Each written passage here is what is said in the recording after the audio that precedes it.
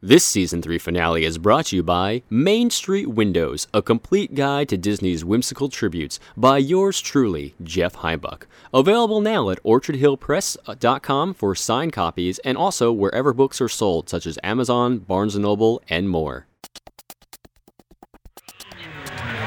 Communicore Weekly, come on and get geeky. We bob around boats and five-legged goats. Communicore Weekly, you might get some freaking. Wait it all week, I'm sure you already know this.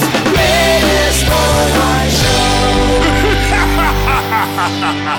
Welcome to Season 3. Hello, and welcome to Communicore Weekly, the greatest online show and home of the world's first pair of independently born identical twins. I'm George. And I'm Jeff, and it's the Season 3 finale, George. Can you believe it? Not at all. We've been doing this for Not a very at all. long time now.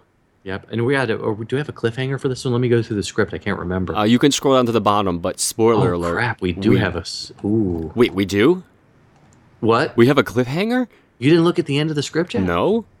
Oh, okay. Well, then we'll just continue. This is the Season 3 finale, meaning Season 4 is coming up, and... Prepare yourselves. Season 4 is coming. Just like winter.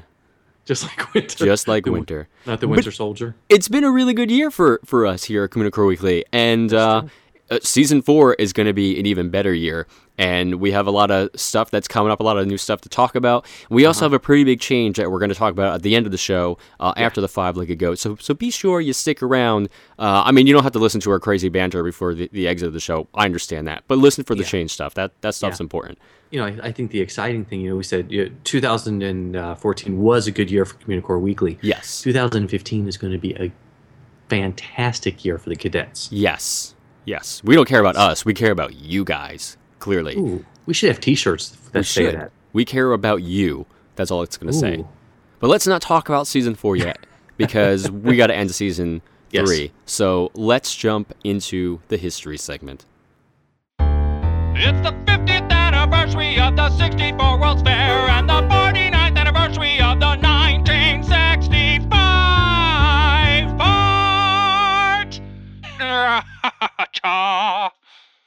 So last week on episode 155, we had the first half of the interview that we did with Ryan Ritchey, who was the director of After the Fair, the amazing documentary about what happened to some of the pavilions after the 1964-65 New York World's Fair. This week, we continue with the second half to wrap up our World's Fair segment for Season 3. Well, every time I run across an image that I see online, and you had a big segment on in the film about the lamps or the lighted posts from the World's Fair. The actual name of them is blanking right now. They were supposed to luminaries. That's it. Luminaires. That's it. They were supposed to help direct people, and from what I understand, it just didn't work. It was too hard of a signal. Do you have any of those, and can I have one? Well, I know where there are several of them. Communicore Weekly field trip. Oh, yeah. So that to me, that's one of the more interesting relics, something that you could actually have at your house, Right. Well, and what was weird about doing this movie, I mean, the fair was 50 years ago, and I thought, this is sort of timeless at this point. Things aren't going to change, that we need to go back and revisit parts of the movie. But the lights were one of those things where, because many of them are on parcels of land that are either up for sale or have tax liens against them, that I had to keep checking now and then and say, okay, are they still there? Are those lights still there? Are they gone? Just to be sure. Just to be sure. So, and then of course we didn't cover this in the movie, but the HMS Bounty, which was a ship on display at the fair, it was originally from Mutiny on the Bounty, the movie, long before the fair occurred. That sank as Superstorm Sandy approached, I believe it was. So, yes, that's right. And that we were in talks when it got to Massachusetts on its next docking was when we were supposed to shoot some footage of the boat. Ooh. And never got there. And I started to think that maybe this project was doomed because that was about the same time as the ski lodge fire. Oh. So, and we went to, it may have been the restaurant, the revolving restaurant, and we showed up, and they were like, well, weren't you at the place before it burned down? Like, they were a little nervous. There's only one logical explanation for all that. Michael Eisner. Fire? Oh, yes, Michael Eisner was following you around. That's exactly what Of it course. was. So, you know, if it wasn't clear before to people, but if they walk away from the movie thinking, you know, Epcot Center is totally the 1964-1965 World's Fair, why do you think that Disney themselves kind of adopted that into the Epcot Center design when they were initially making it? Well, I really think when Walt Disney died and they sort of had to take his sprawling vision for Epcot, which would have been incredible to see, and sort of boil that down to what became Epcot Center, I think it was really easy to look to the fair, and there was a lot of design shorthand there. And I know it was important because sponsors understood the model from the World's Fair. Now, granted, there had been sponsors at Disneyland, but they were able to go back to people like GM and say, hey, you remember when we used to do those World's Fairs and how you had that great big pavilion? Let's do that at Epcot. So I think it really helped them accelerate the development of Epcot Center when that became the plan moving forward versus the original Epcot vision. Mm-hmm. Never thought of that. Sort of like just a wow. Let me start that one all over again. Let me move on to another question at this point in time. So it's one that Jeff had written down, but I'm going to go ahead and steal it. Why do you think they didn't move all of the Magic Skyway back to Disneyland? I think at some point it may have been as simple as a footprint issue. I mean, that was a large attraction, and I don't think I would put that in Adventureland. Fantasyland. If you're just selling the Ford vehicles, I'm not sure where it would have fit in best. They've got this little park across the way now that is doing beautifully, and finally give you something to do. I'm talking about Animal Kingdom. Oh, of course, of course you are. But there are little things that I've noticed in talking to some of the Imagineers that we interviewed. I couldn't really get them to fess up to all of the sort of nods to the World's Fair, but one to think about the next time you're at Epcot. When you're on Spaceship Earth, which of course was originally sponsored by Bell, Spaceship Earth has that kind of unique design where you have the speakers up near your ears. It's a little bit closer to your head than, say, the Omnimover speakers. That is very similar to the Bell Telephone Pavilion at the fair that had these little adjustable cups that came up near your ears on each side. And so I think there might be some little design nods here and there. And you have an example of that in the film as well. Mm-hmm. I remember seeing that, and I was like, wow, that's kind of really weird. Yeah. Did somebody clean these before I put them on my head, please? Please? I'm not going to do this thing. Thank you very much. Oh, wow. And the other fun thing about that pavilion, we were speaking about Horizons earlier, with the Bell Telephone Pavilion, at least partially, your chair sort of moved sideways. So it was similar to how, in Horizons, you would move sideways through all the scenes. That makes a lot of sense in hindsight. Interesting. Wow. So, in the course of making this film, I'm sure you researched tons and tons of things that didn't make it into the film itself. Were there any ones that really stood out where things wound up that, just you cut for one reason or another? Well, there was, where to begin? There were some sculptures that ended up at different universities. One that was interesting, there is a house in New Jersey that has, I believe it's for sale, but it hasn't, hopefully it won't get torn down. Basically, the folks who owned the house, they were contractors who were responsible for demolition of different things and at the fair. And so the house basically was made up of components of different things from the fair.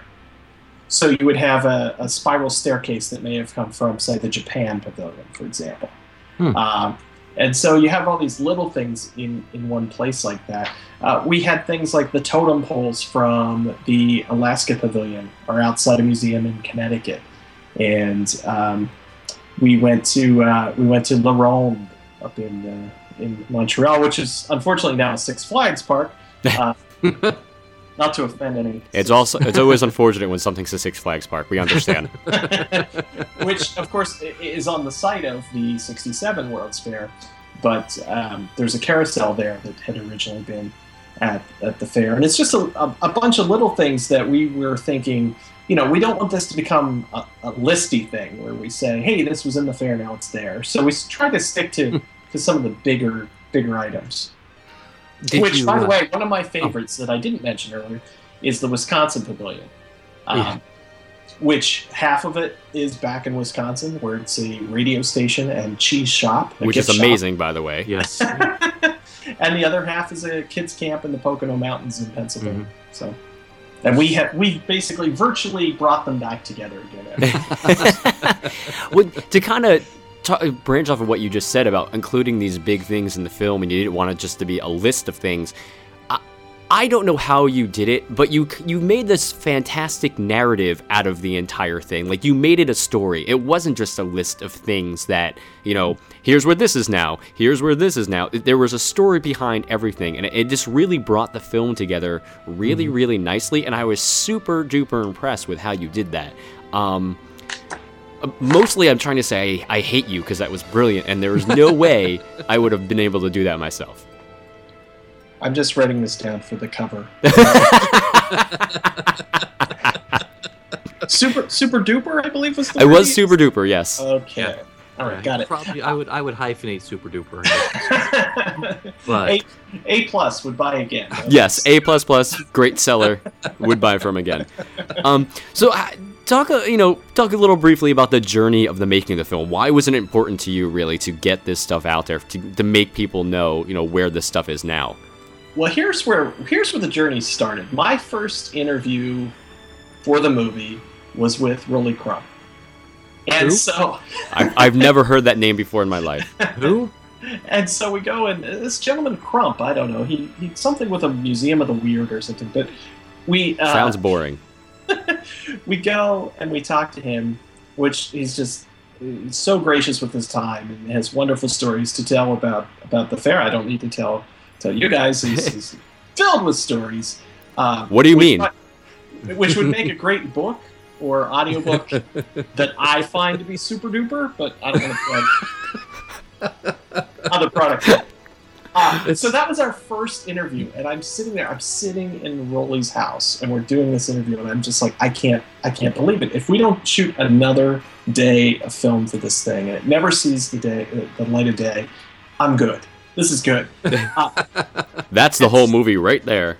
And so we're wrapping up with him, and he says, well, there's someone else you really should talk to while you're out here. I said, okay. He said, well, Bob. Hey, Marie, can you get Bob's number? I'm like, oh, okay, Bob. I'll go talk to Bob.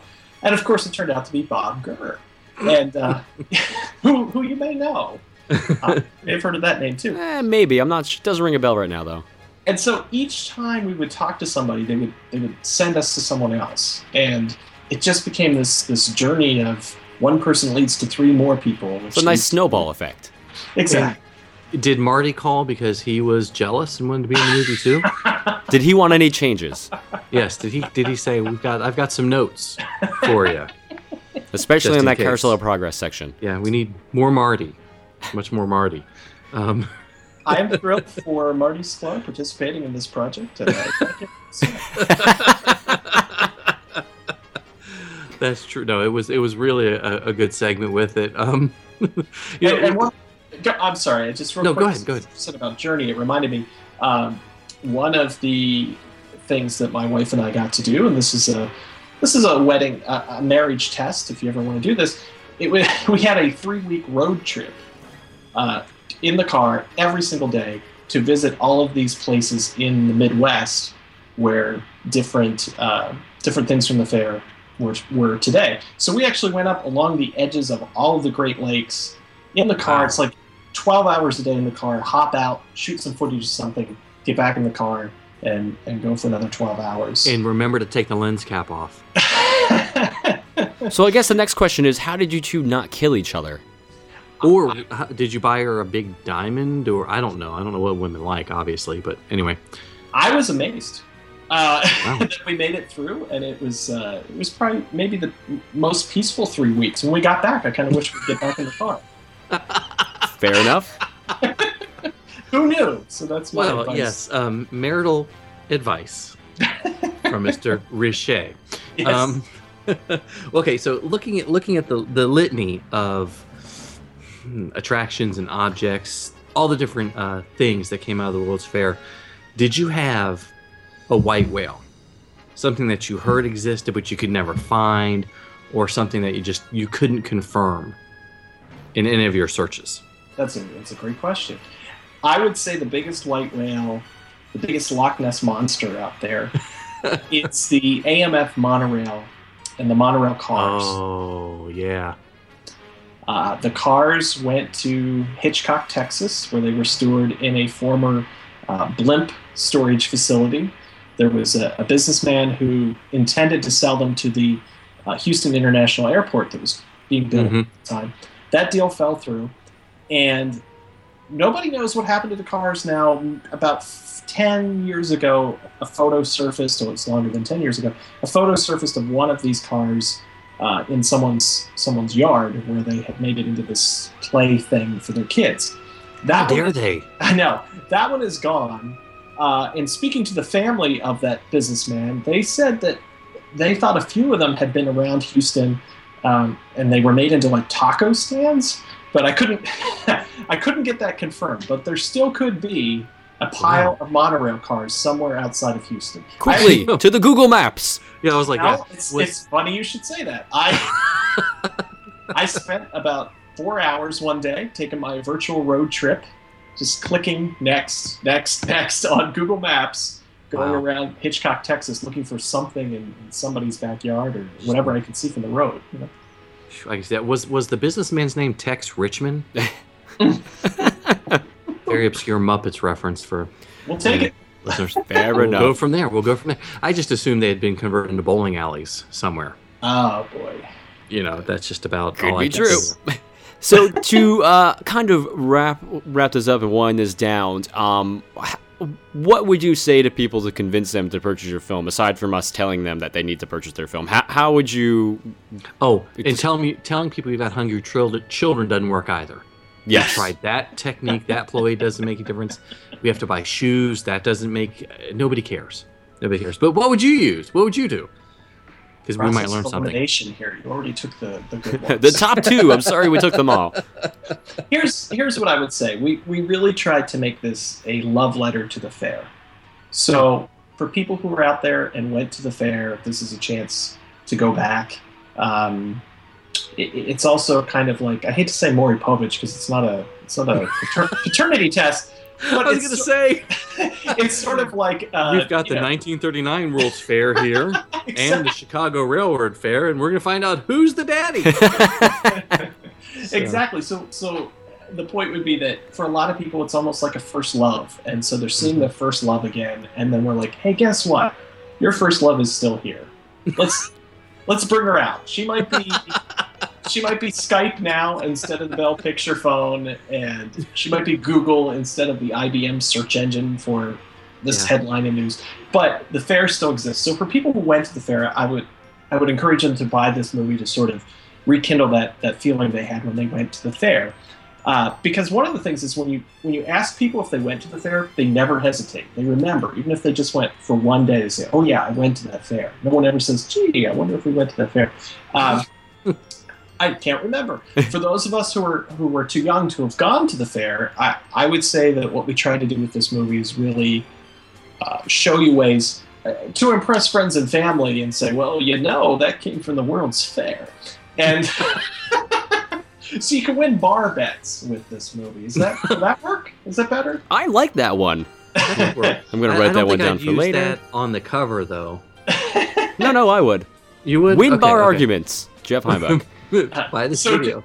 So for those of us who were too young to attend, to just get a chance to see what it was all about and really appreciate the things we have today that really spawned out of that fair and what happened. And some of the surprise stories, like here's a teaser for everyone. There's a Jim Henson connection to the fair, for example. Yeah, that's true. Yes, there is.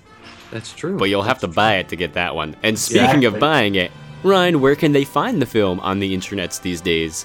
Well, they can find it on finer websites like worldsfairmovie.com, where it's available on DVD, also as a digital download there, and on Vimeo.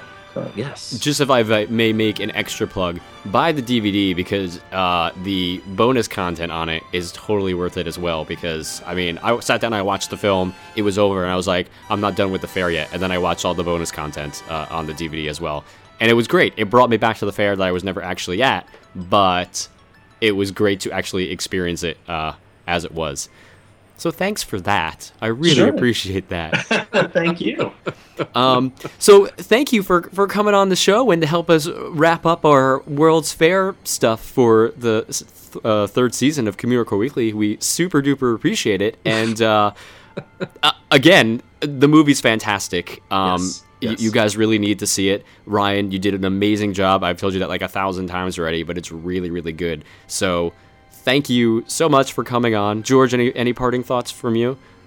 No, not at all. I think it was fantastic. People that never experienced the fair, it's a beautiful way to actually feel like you were there experiencing part of it.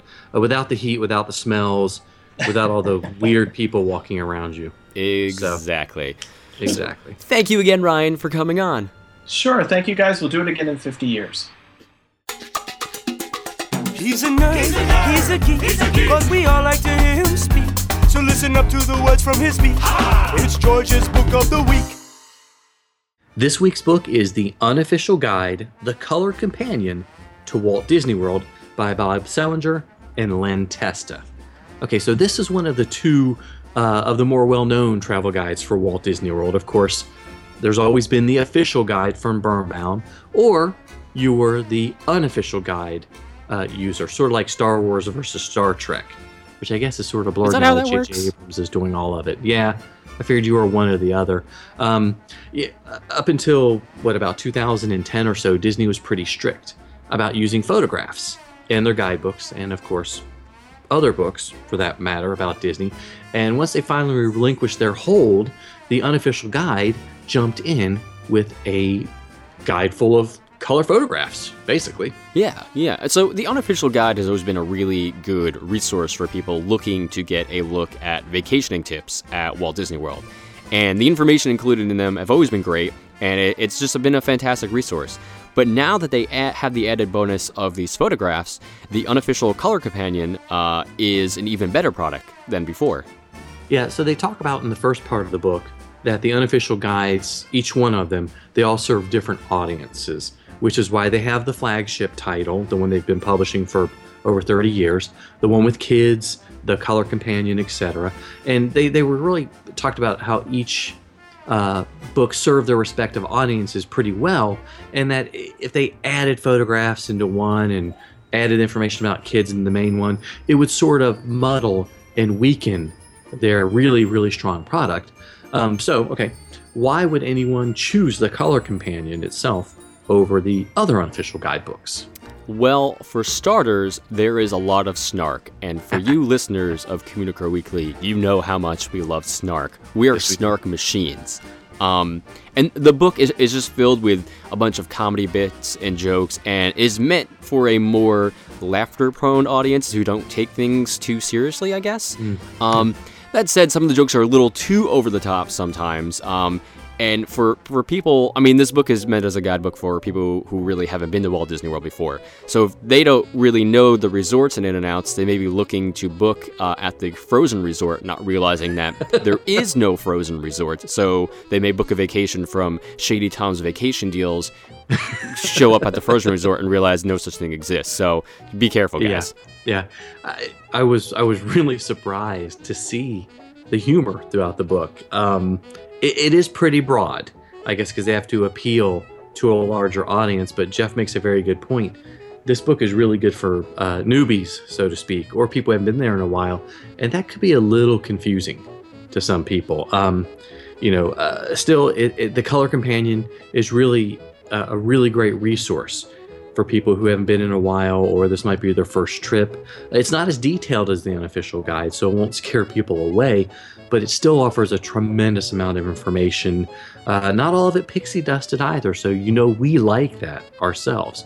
I do like how the guidebook has broken down the resorts, separate sections on hotels, the theme parks, etc., with smaller subsections devoted to each individual attraction, including, there's photos, which is great, but it gives you an appeal by age, tells you how long the average queue is going to be, and whether or not they really like it. Yeah. And even without being overly detailed, I mean, it is still pretty detailed, especially for a first-time visitor. Veteran Walt Disney World visitors probably won't get too much out of it except for the humor, but it's definitely a plus to have for first-timers. And, you'll be able to figure out what is appropriate for you by going through this guide and, plan out a great trip using their tips. Yeah, one of the main reasons that you'd want to buy any of the unofficial guides is the fact that the editors do offer a solid opinion.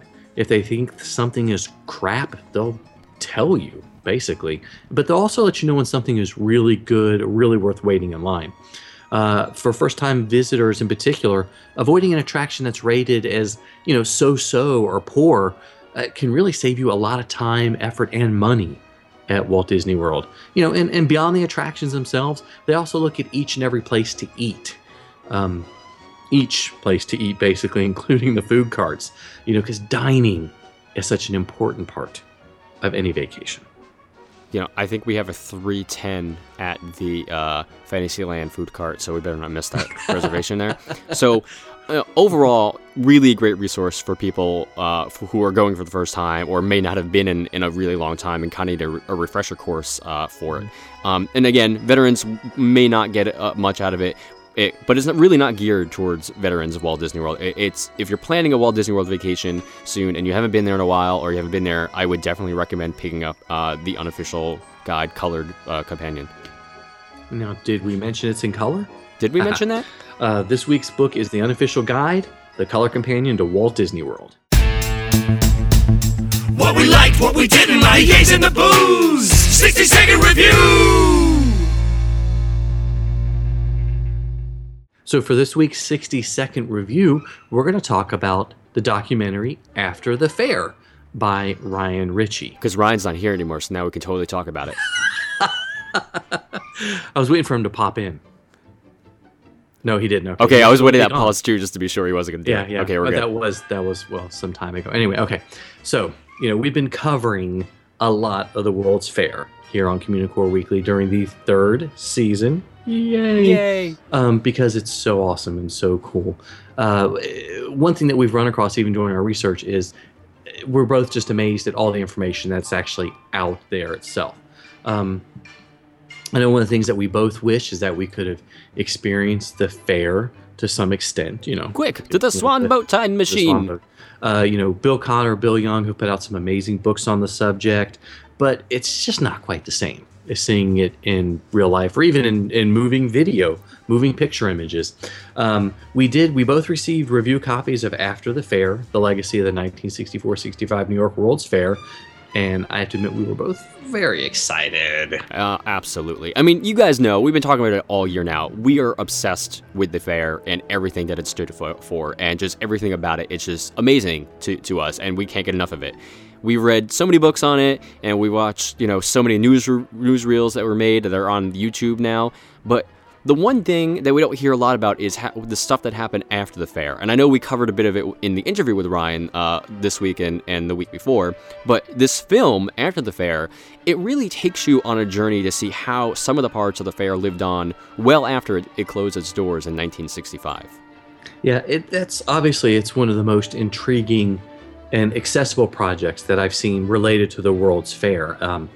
Ryan actually spent several years working on the film, and he created a work that not only lets us see into the fair, but also where and how we can still enjoy parts of the fair today. He covers the entire country, basically, to track down information about some of these last remnants and how they are being used today or not being used, as the case may be. I'm talking about the luminaries that I still want one for I know you birthday. want one. So if I could find one for the cheap, I'll totally get one for you Oh, and okay. one for me. Oh, that'd be great. Get a twofer. Yes, heck yes. 2-for-1 luminaries. But yeah, I can't even, fathom the amount of research and time that went into making this project. I mean, Ryan, literally traveled the world to find these things, and he did an amazing job. And to me, it's just interesting to see how many of these things litter the country that are from the fair, and no one even knows. I mean, we talked about it during the interview too, but the Skyway buckets from the fair at Six Flags Great Adventure, from my home theme park, my entire life I was riding them, and I didn't even realize it until about a year or two ago. But it was still cool to see them featured in the movie. Like, hey, this is a piece of history that people are riding in New Jersey. Which doesn't happen very often. No, it doesn't. Okay. So yeah, so Ryan, he not only does he share the rides and an occasional statue, but he's tracked down entire buildings from various pavilions. In some cases, most cases, aren't even being used as originally planned. The Wisconsin Pavilion, the New England Pavilion, the Spain Pavilion. The Imagination Pavilion? No, not that one.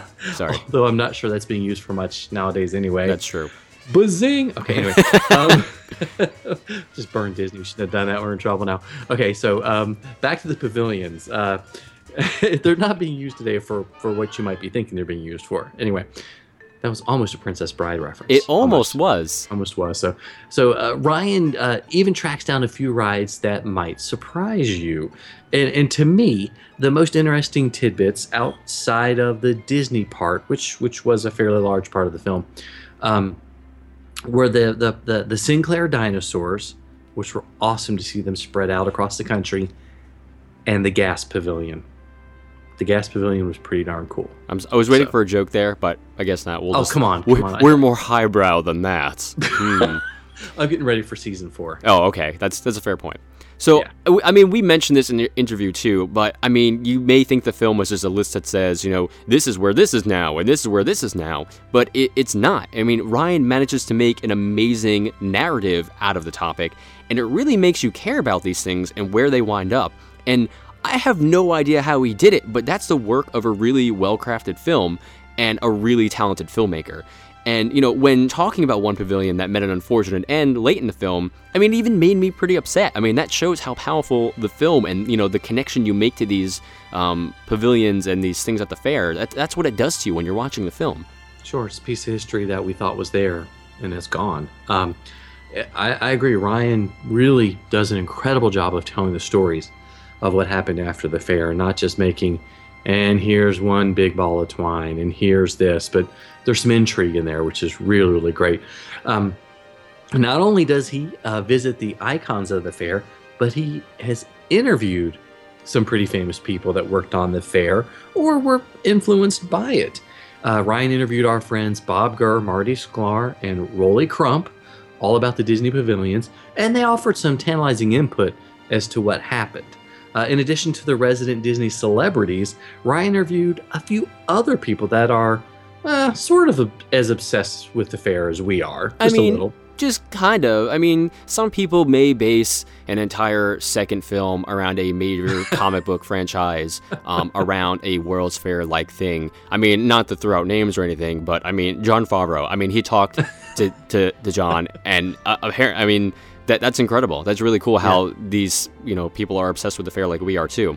But I mean, if you're into the fair, I think we both clearly highly recommend this movie. And it's, especially for us, it's a great way to wrap up the World's Fair segments to see how the fair lives on today in different aspects. It's a great snapshot into the past and a great way to see how these parts of it still live on today. So you can find the film at worldsfairmovie.com. You can order a DVD, which has a bunch of special features, or you can rent it on Vimeo. And I think you can download it there too, and you can stream it to whatever media device you have as well, which is pretty awesome. So yeah, I watched it on the Roku, and it was in high definition and looked fantastic. Heck yes! So it was great. So worldsfairmovie.com. Definitely check it out, and I think it's like a million Communicore Weekly thumbs up, at least. Sometimes you might see it, sometimes you don't. Hey, look, what's that? It's a five-legged goat. Even though it's no longer accessible to the public, the Court of Angels in New Orleans Square at Disneyland is still a gorgeous place to visit.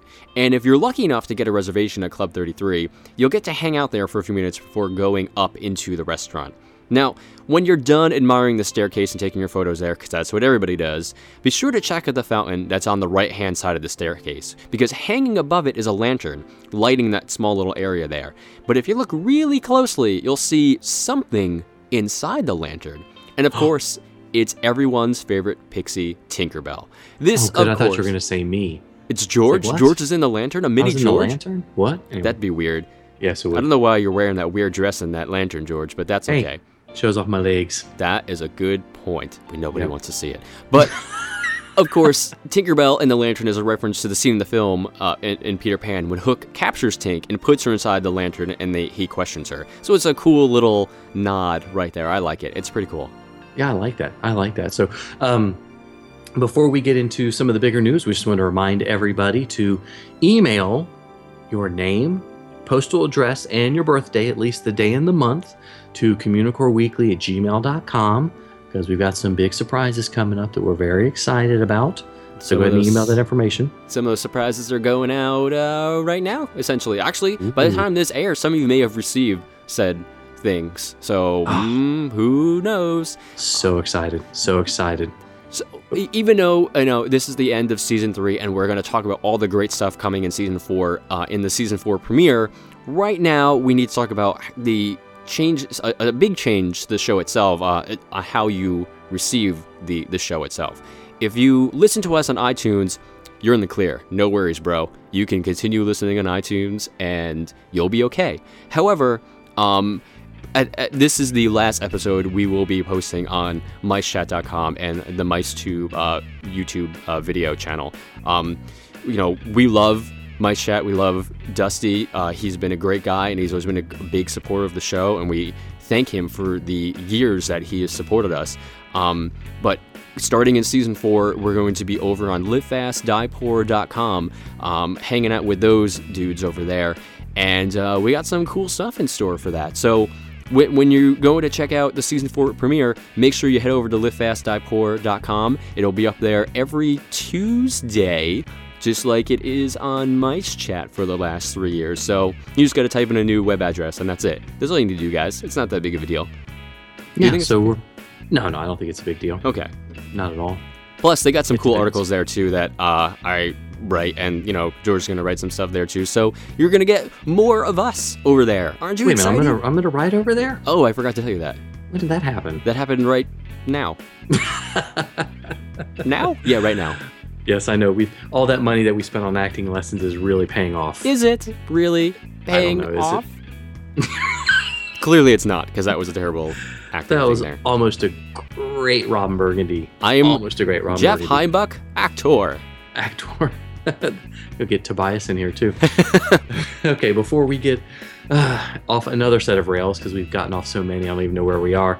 We want to thank you guys so much for watching and listening to the Season 3 finale of Communicore Weekly. Yes, please leave us a comment, maybe give us a rating on iTunes, let us know what you thought about Season 3, what you want to see in Season 4. We want to hear from you guys, so please do that. Yes, and email us all of your important information at communicoreweekly@gmail.com, because like we said, we got some surprises. Yes, we do. And of course, you can always like us on Facebook at facebook.com/Communicore Weekly, because I'm always posting photos and cool stuff over there. Yep. And follow us on Twitter and Instagram. I'm at ImagineNerding, and he's at Jeff Heimbach. And of course, you can give us a call on the Communicore Weekly Goat line at 424-785-4628. And get your copy of Communicore Weekly, the musical, today, before it goes out of print. Maybe? Acting maybe? lessons still not working for us. It's probably not. So, but you can grab a copy on Amazon, CD Baby, or iTunes, or listen for free on Google Play and Spotify. Heck yes. And of course, visit the Community Store at communicoreweekly.com and click on the store link for some awesome t-shirts. Yes, for Jeff Heimbach, I'm George Taylor. And for George Taylor, I'm Jeff Heimbach. Thanks so much for listening, guys and gals. We'll see you next season on Communicore Weekly, the greatest online show.